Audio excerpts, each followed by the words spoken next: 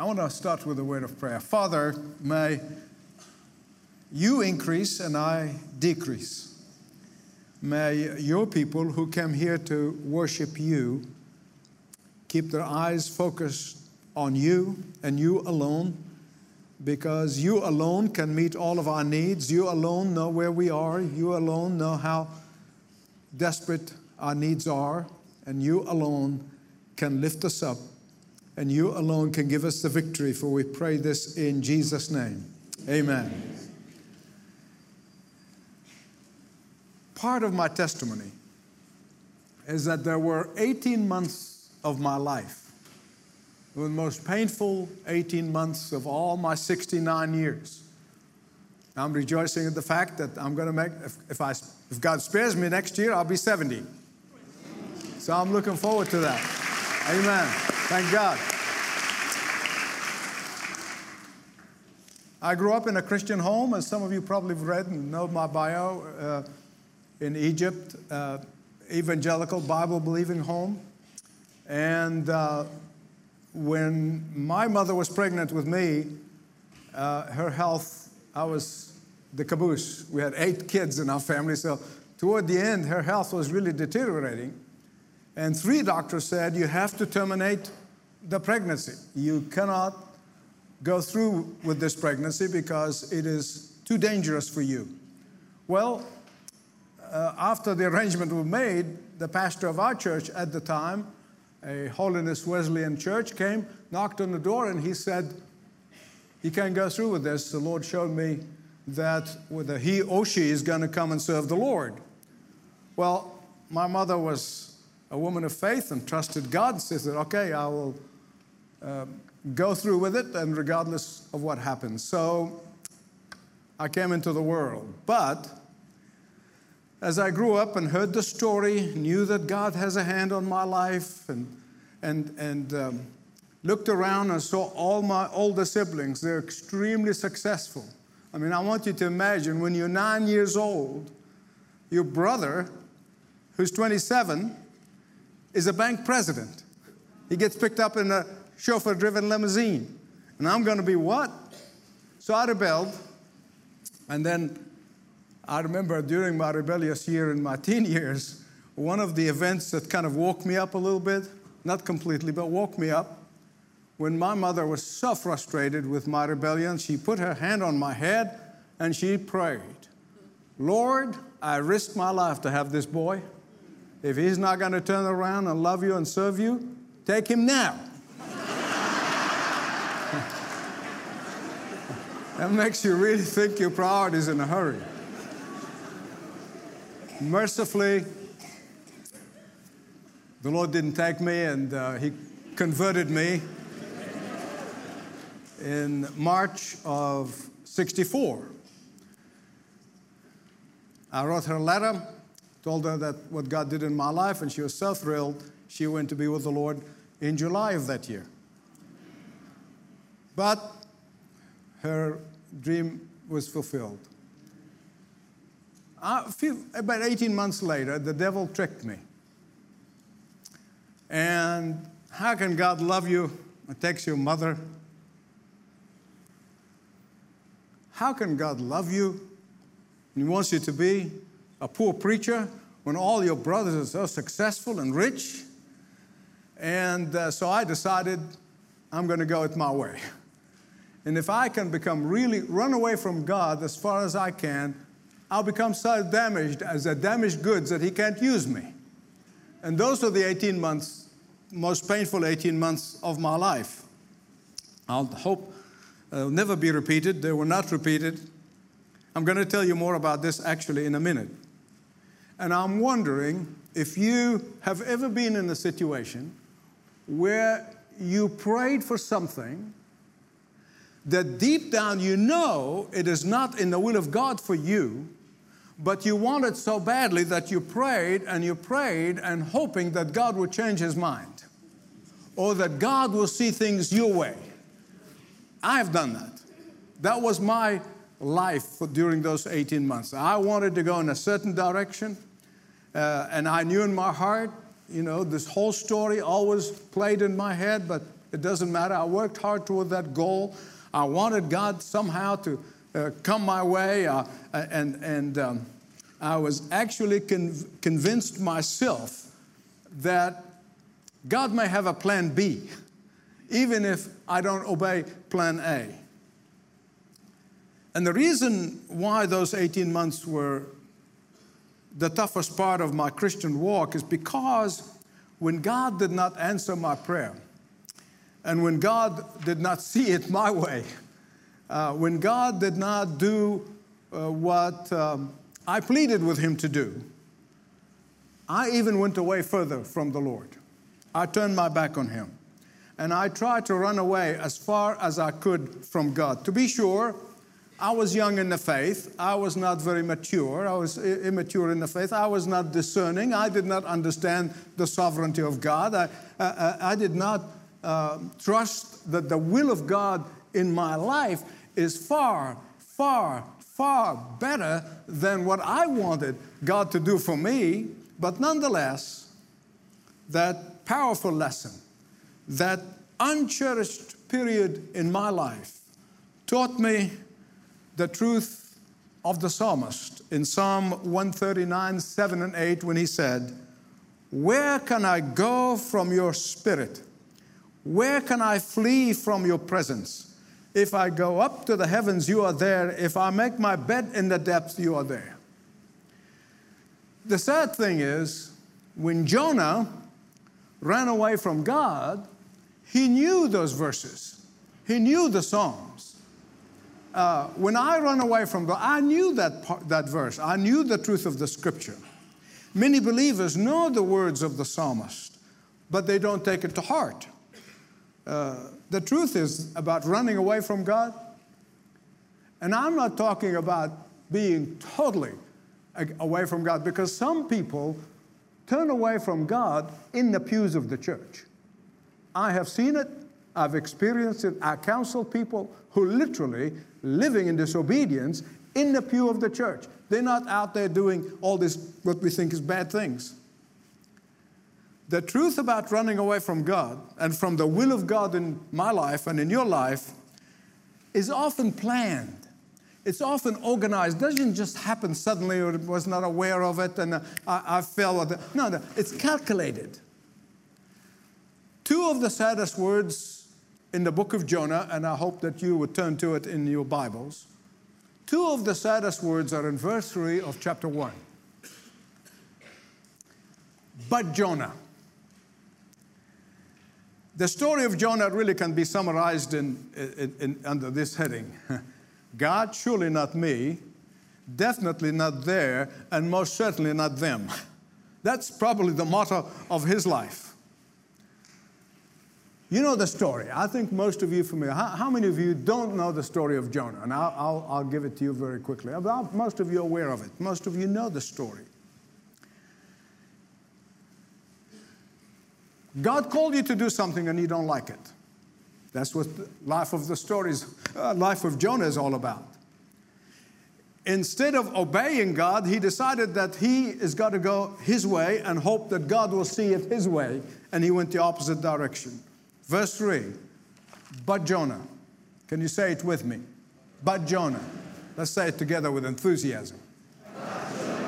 Now, I'm not going to ask you to say but and then put your name after that. Instead of being filled with gratitude and thanksgiving for God calling him to do something great for God, the Bible said, but Jonah. He went to Joppa. I've been to Joppa. It's a coastal city in Israel, which is the wrong direction to begin with from his hometown. He should never have gone there. He should have traveled east. He bought a ticket on a ship that was heading in the opposite direction near Spain. Well, Nineveh, where God called him to go and start a revival, is in modern-day Iraq. And back then, that is the known world. You can go from as far away from where God called him to go. He called him to Nineveh, he went to Tarshish. And Nineveh is, as I said, modern-day Iraq. And Jonah was trying to head not near the place, so I could at least say, well, I went close enough, but he wanted to go the opposite direction. And my beloved friends, let me tell you from my own personal experience, Jonah's problem was not geographical, it was spiritual.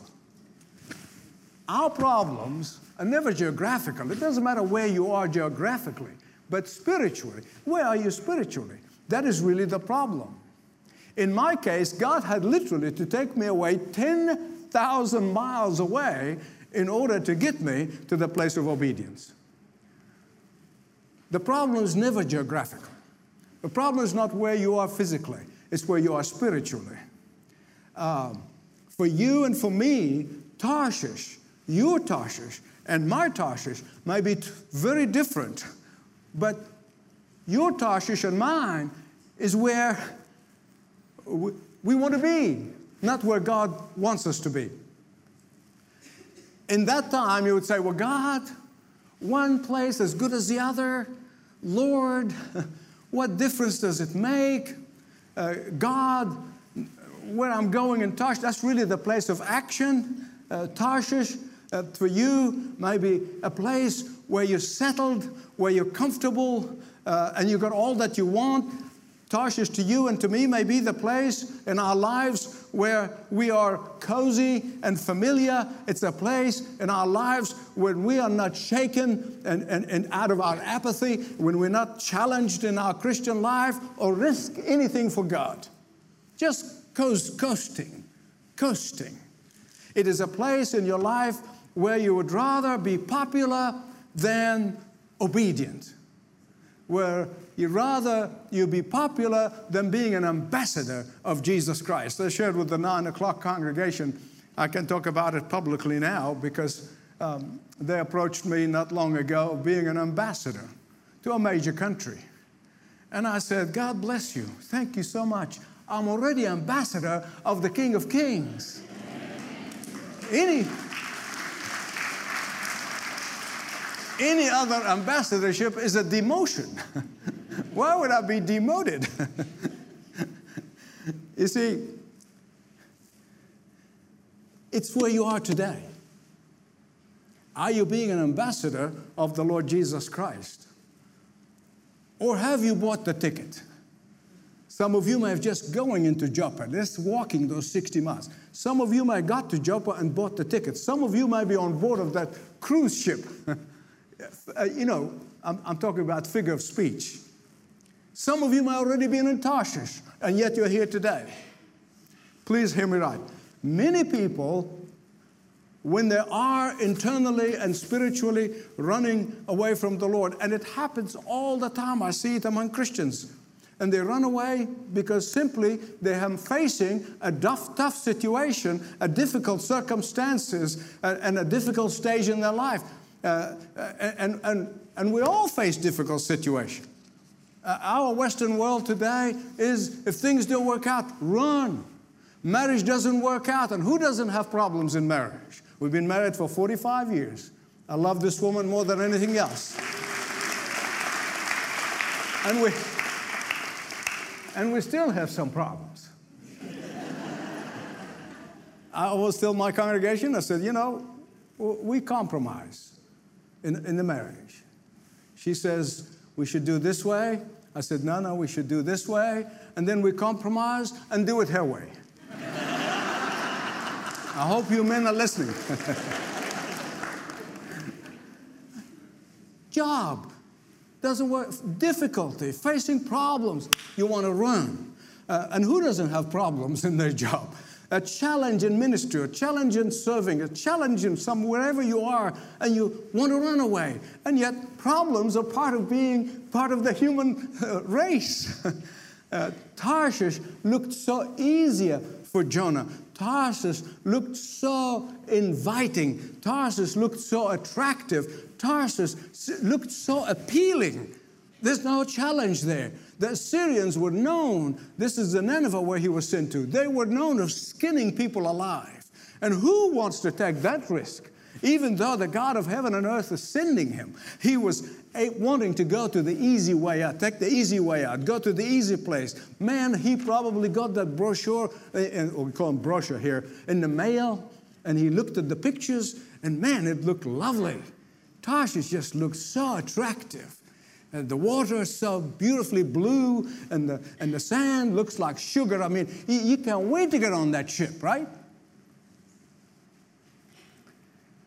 Jonah's fleeing was calculated. My fleeing was calculated. All fleeing from the will of God is calculated. And the Bible said he found the ship. Isn't that amazing? Isn't that sweet? He didn't have to work hard. He found the ship. Ship was there.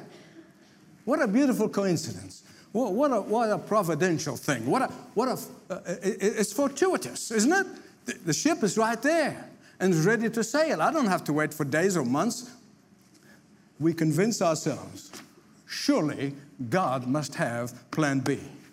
Why else would a ship be there waiting at the port, ready in the dock to go where I want to go? And that is, and why that ship is going exactly where I want to go. I mean, of all places, God is good, isn't He?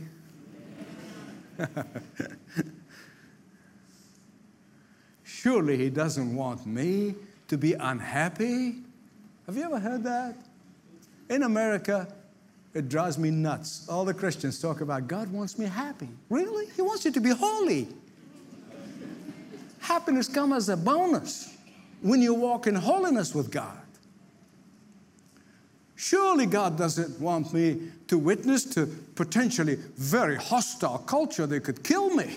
Surely God doesn't want me to take a stand for Him and jeopardize my lucrative business deal. Surely God does not want me to stand out like a sore thumb in my workplace. Surely God does not want me to be a killjoy in my school or in my college or in my environment. God must have plan B. It's an easy one. Be careful of that easy one.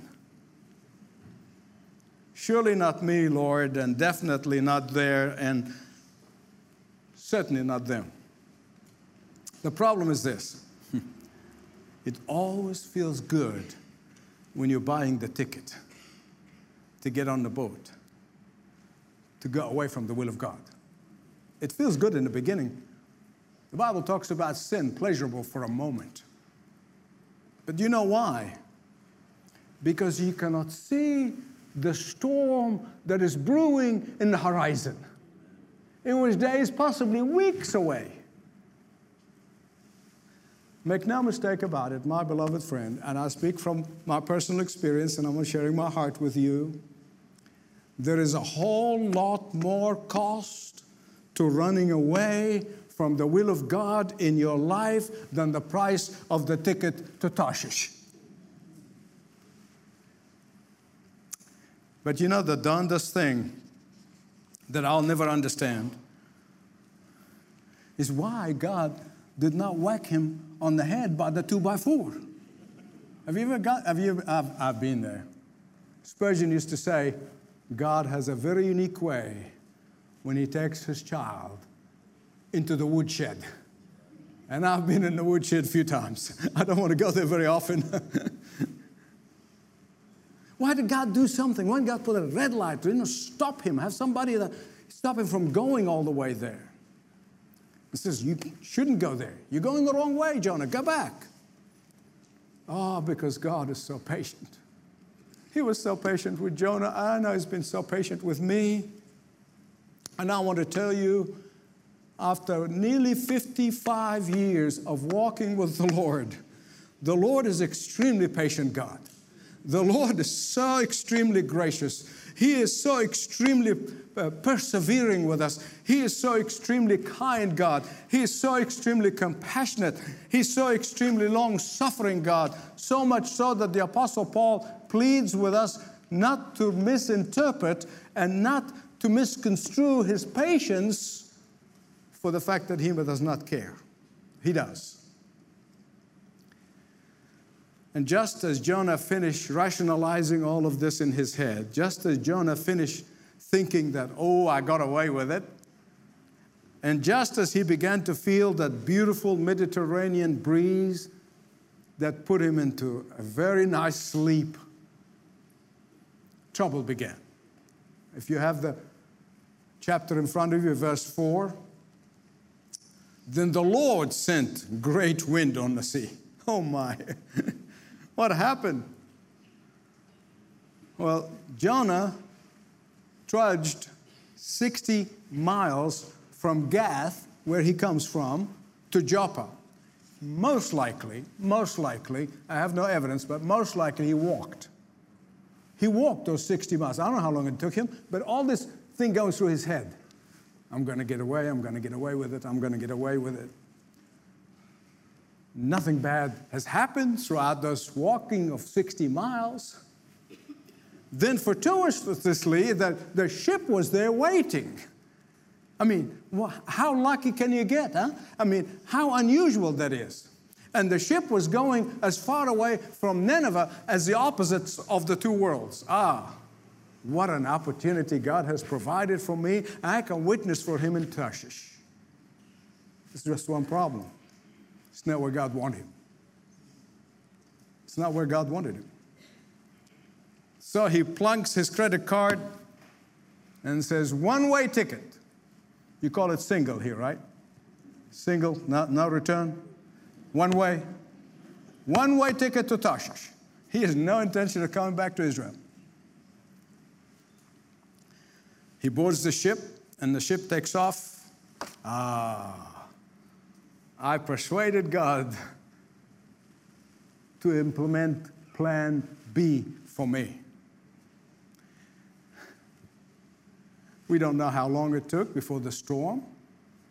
Maybe days, maybe weeks. We don't know. They're very, very slow back then. They literally would go, a few miles in a day. And just as Jonah got used to the beautiful Mediterranean breeze and the beautiful air, and he slept soundly, saying probably to himself, man, I can't wait to get to that other side. Run away from God. Run away from the will of God. I do my own thing. I want to share something with you, and I hope that you take it to heart. Don't forget it. Ephesians chapter 1, verse 11 says that God accomplishes all things. Can you say all things with me? All things. According to the counsel of his will. God accomplishes all things. Memorize it. All things according to the counsel of his will. The question is, do you want to be willing to participate in that will of God? See, the will of God can never be thwarted. You can fight it and cause yourself all sorts of pain, like I did in my life. Or you can go along for the ride and enjoy the ride. In the last 30 years, I've been enjoying the ride.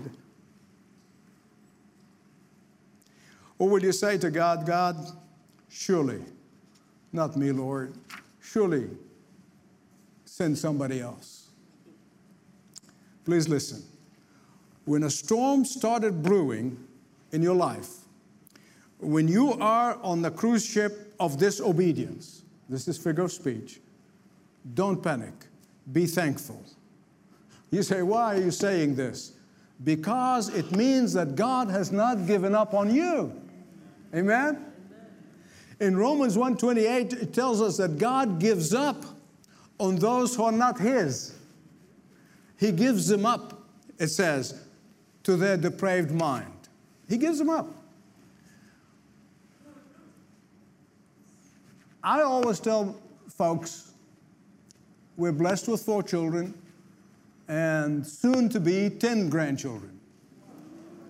And I'm telling you, I tell people, I am not interested in disciplining, in chastising, in training my neighbor's kids. I'm only interested in disciplining, chastising, training, encouraging my kids. God does the same thing. He's not going to discipline the devil's children. And that's why if you see them succeeding and doing great, don't be envious, as Psalm 71 says. Don't be envious of them. You see, God is too merciful. He's too kind. He's too loving to allow his own children to drift on the sea of life. Question. Why did God send the storm? To wake Jonah up. To wake him up to what? To the call of God on his life. To God's plan for his life. To God's work in his life. And you see, God has a plan and work and a purpose for each of you individually. It's not duplicated. It's not duplicated. There is a gift of the Holy Spirit with your name written in it. It may be the same area of giftingness, whether it be teaching or preaching or administration or whatever it is, the list in the Bible. But the way He got it organized for you is uniquely yours. Nobody else could do it. So when you don't do it, what happened? There'll be a draft in the body of Christ. I want to wake him up to his calling of being an ambassador. He's calling you to be an ambassador of Jesus Christ. He's calling you, wants to wake you up to bring glory to the name of Jesus.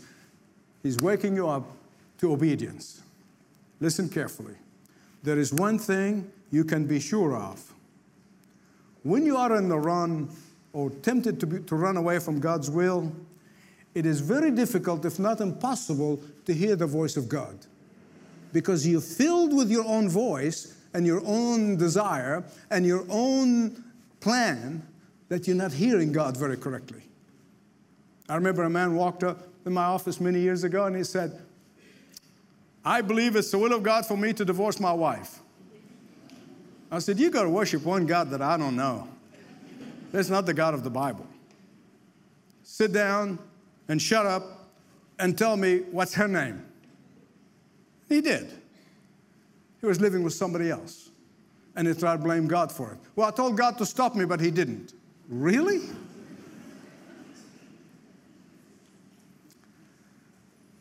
He's not listening to the voice of God. It's very difficult, if not impossible, to hear God when you're filled with your own ideas of what you want to do. And so, surely not me, Lord, surely not me, Lord, surely not me, Lord, was filling his ears. That's the voice that he heard over and over again in the 60-mile walk and in the ship, in the dock, and in the ship itself. Now, I want to plead with you. Can I plead with you for a moment? Do not stay asleep until God has to send the storm to wake you up. I'm pleading with you because I know those storms and they're not fun. Don't stay on the run until God has to send a storm to get you back.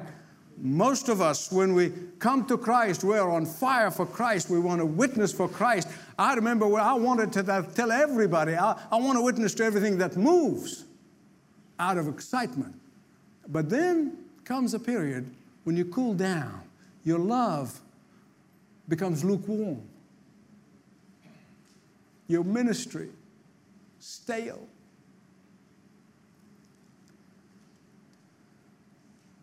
But then you go through the spiritual sleep and God had to wake you up in the cruise liner of disobedience. And God is speaking to us gently. He does. He speaks gently. He speaks so lovingly. He speaks so thoughtfully. And He speaks definitively.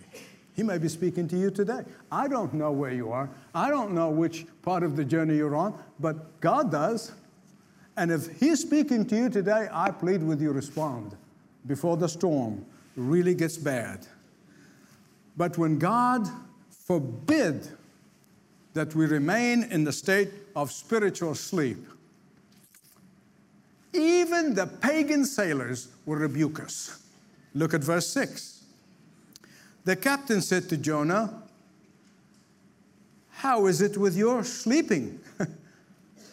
Get up, call upon your God. Do you have a God? Well, if you don't have a God, now this is not in the scripture. This is Yusuf translation, okay? We got a bunch of gods down at the bow of the ship. We're carrying some gods into Europe. We got Baal, and we got Ashtaroth, we got Dagon, we got a whole bunch of them. You can go and get one and cry to him. What? Well, who's your God? These were veteran seamen. They knew and they recognized that this is a very unusual storm. This is a storm of somebody who's doing something wrong with God. That's the kind of storm that's only happened when someone is in disobedience.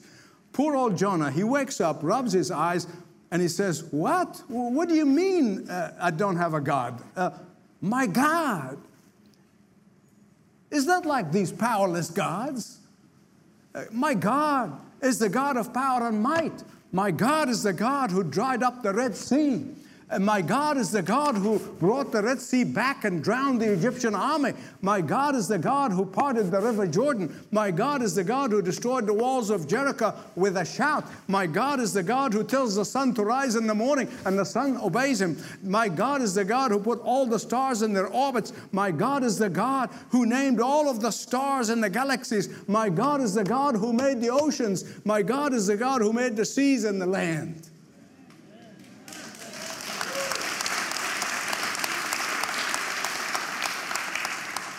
And furthermore, I'm running away from him.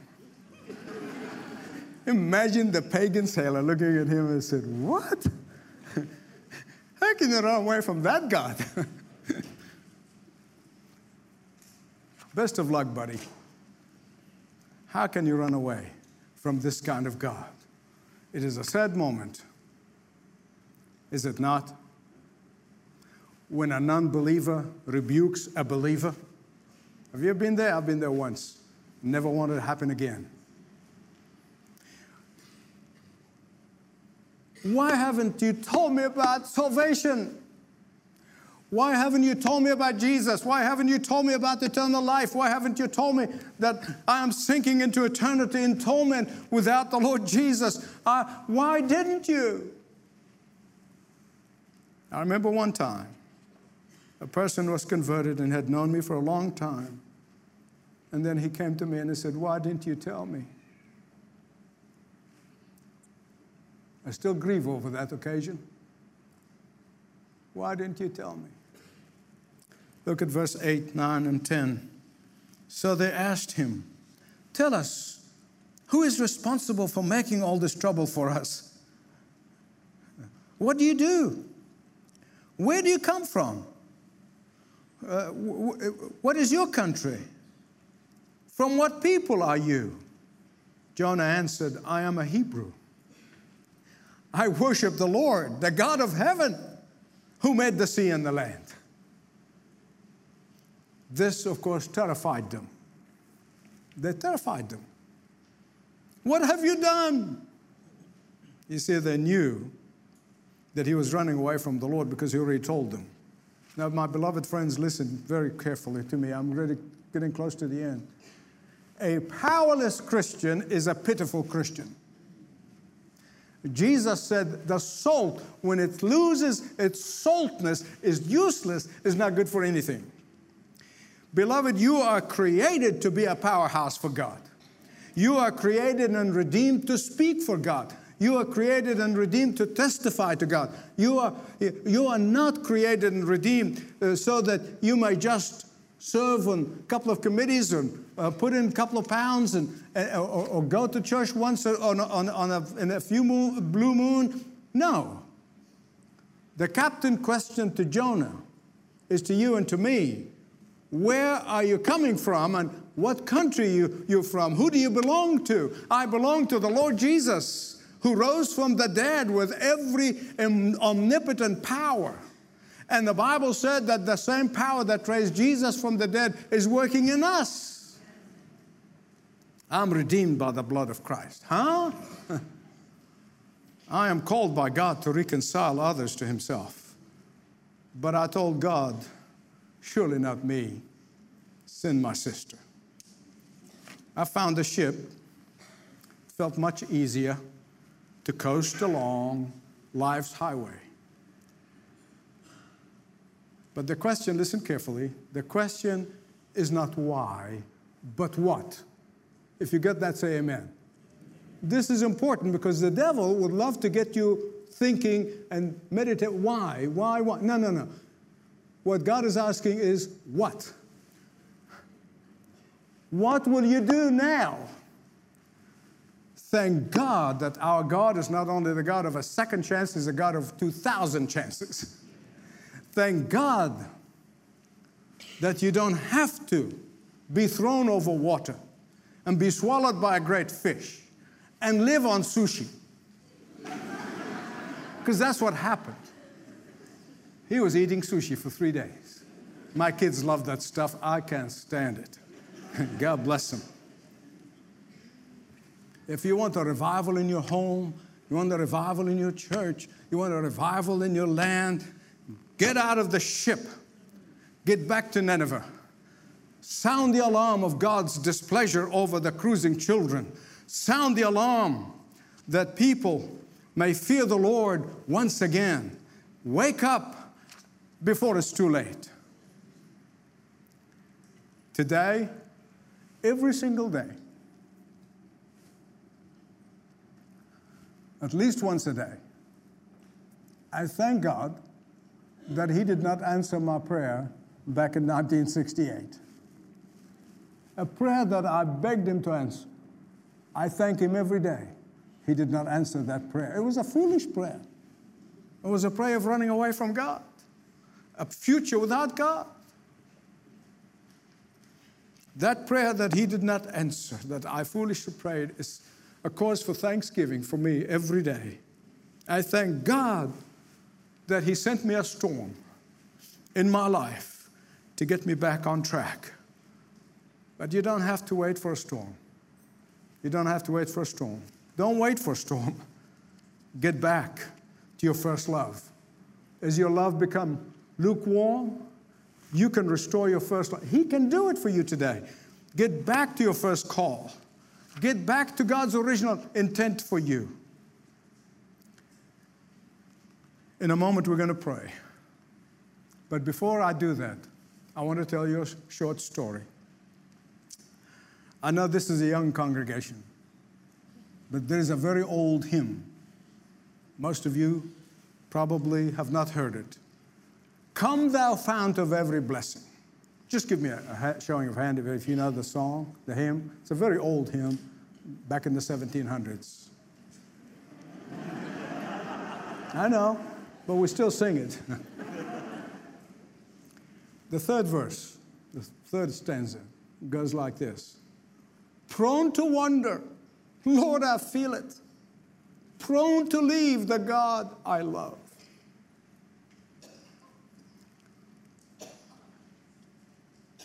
Sure enough, these were prophetic words. Robertson become converted, come to Christ under the ministry of George Whitefield. Bruce is an expert on George Whitefield. And at the age of 23, on the day of Pentecost, he sat down and wrote that hymn. Then, sure enough, he wandered away from the Lord. And he was living away from the Lord after a great ministry, a great songwriting, a great music ministry. He gets on a stagecoach. Across from him, there was a lady who was humming this hymn.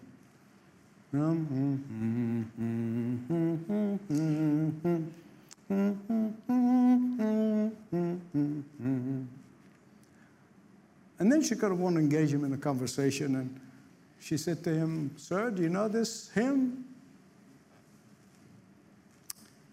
He began to weep and sob.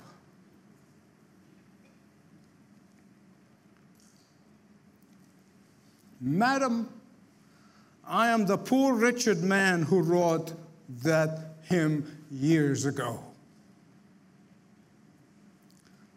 I would give 1,000 worlds if I had them, just for the joy and the peace that I had then." Beloved, as I said, our God is a God of a million chances, and He doesn't give up on His own. And so wherever you are today, this is an opportunity, this is a moment. It's a God moment, it's a holy moment. I believe this is a moment when the Surgeon has prepared the room, washed his hands. This is the sermon. But this moment that is coming is the moment he cuts and operates. It's a very serious moment because the Holy Spirit is doing his work in you, and in you, and in you, and in you. Only he knows where you are. Are you start the journey, a 60-mile walk? Have you gone to the port? Have you bought the ticket? Are you on the ship? Wherever you are, whatever stage you may be, I'm going to ask you to bow your heads in prayer with me.